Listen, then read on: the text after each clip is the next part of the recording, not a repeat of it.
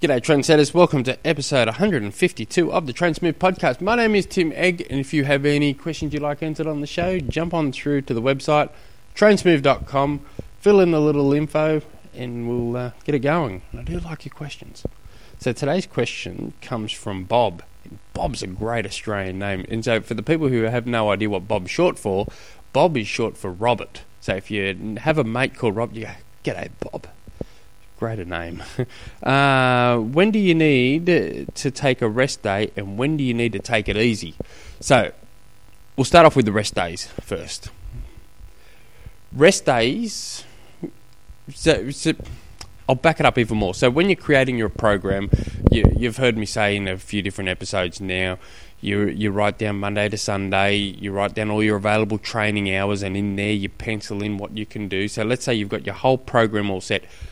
Let's say you do a 4-week training block, just in pencil, and you can change it as you're going. So, but just so you have that mud map of what you think the next 4 weeks look like.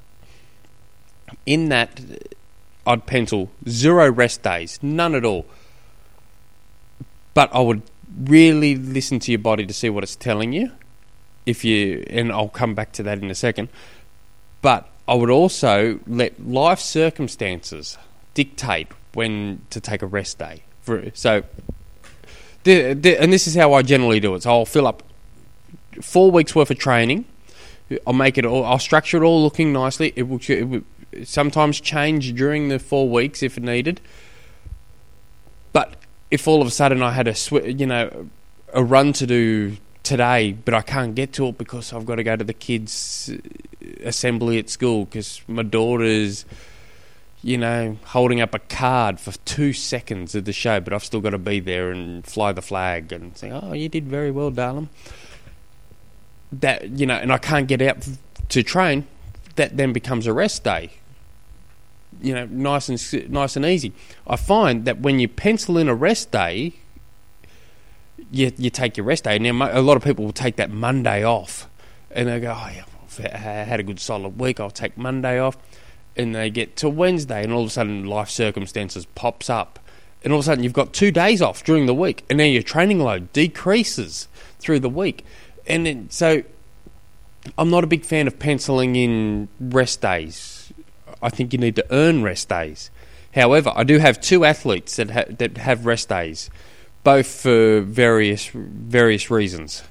And I like to try and push them closer to the end of the week. Friday, if you need to pencil in a rest day because of life, work, family, whatever, you've got no choice, you really need that day, try and make it a Friday. Now the reason for that is, let's say Tuesday comes along and you're forced to take a rest day Tuesday because of whatever.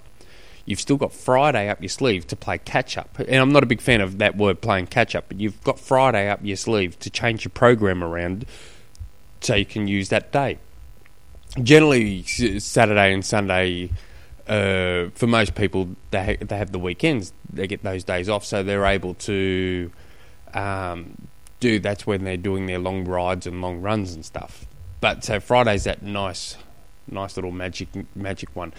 But so when to take a rest? So we're talking about rest days. So let's say you go out for you're supposed to doing a 10k run. So you go out, you're tired, you're feeling buggered, but you think, oh, I'll at least do the warm up. So you do the warm up. You think, oh, I'm tired. I'm going to cut the intensity out, but I'm going to keep the volume.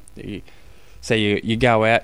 You do your warm-up, you think, oh man, I'm still buggered. Right, let's call it quits, let's have the rest day off. So you've just made that the rest day.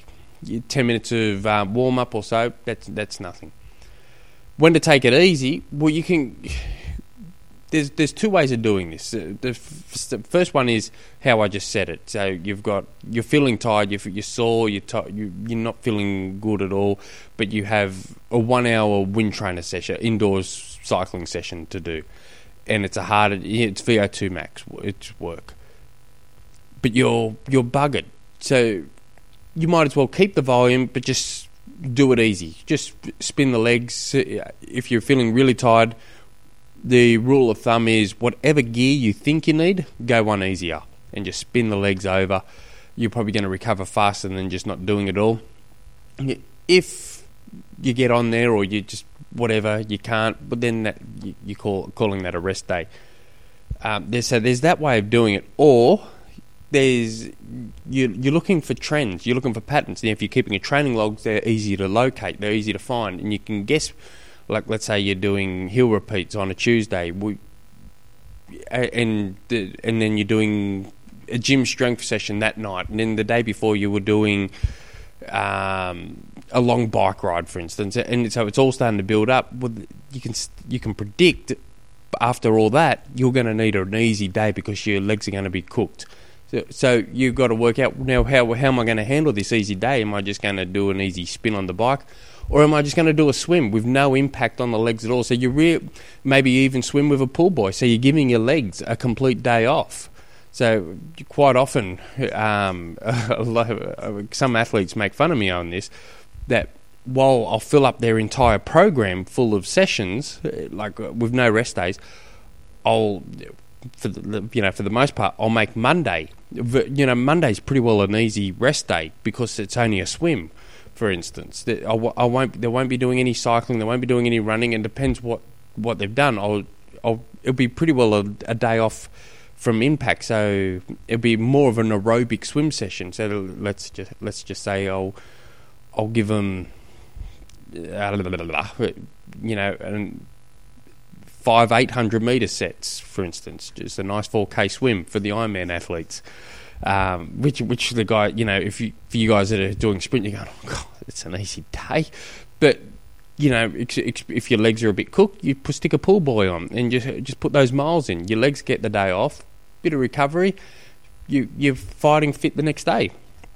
So that's another way of doing it. Also, if you're doing 2 sessions a day, so for instance, you're training in the morning, training at night, you're feeling cooked, you think, well, sometimes just by taking half a day off, that's all you need sometimes as well. So it's just a matter of, definitely keep a training log. Me personally, I play around with a few, but I use a written one, a diary, because I just think, one day I'll want to show some grandkids how stupid I was. And then the one that I use properly to analyse everything, I use Final Surge. I do play around a fair bit, more and more these days, with today's plan, and I do have a Training Peaks account which I play around with, but it's just more because I coach. I just want to stay up with everything, so that's the reason for that. But but my main one is Final Surge, and in that it has sections where how do you feel, good, poor, whatever, and gives you a lot of things. So at a glance, you look at it at a glance, you can see a pattern. You dive into it a little bit further, and you can start seeing more patterns and how the athlete's going to handle certain stresses throughout the week, throughout the block, and also. So I'd be definitely keeping a training log, and the past, your past will dictate your future with these training logs. So as long as you're accurate with it, and you keep looking back, there's no point keeping a training log. Even if you're not going to look back, keep a training log, because one day you will look. Hopefully, you'll look back and go, "Oh, look at that. Maybe if I do this different, I did this last year and I thought it worked, but looking at this, no, it didn't work." And so you can change things. So, hope that helps. If you guys have any other questions, send me an email, tim@trainsmooth.com. Till tomorrow, hooroo.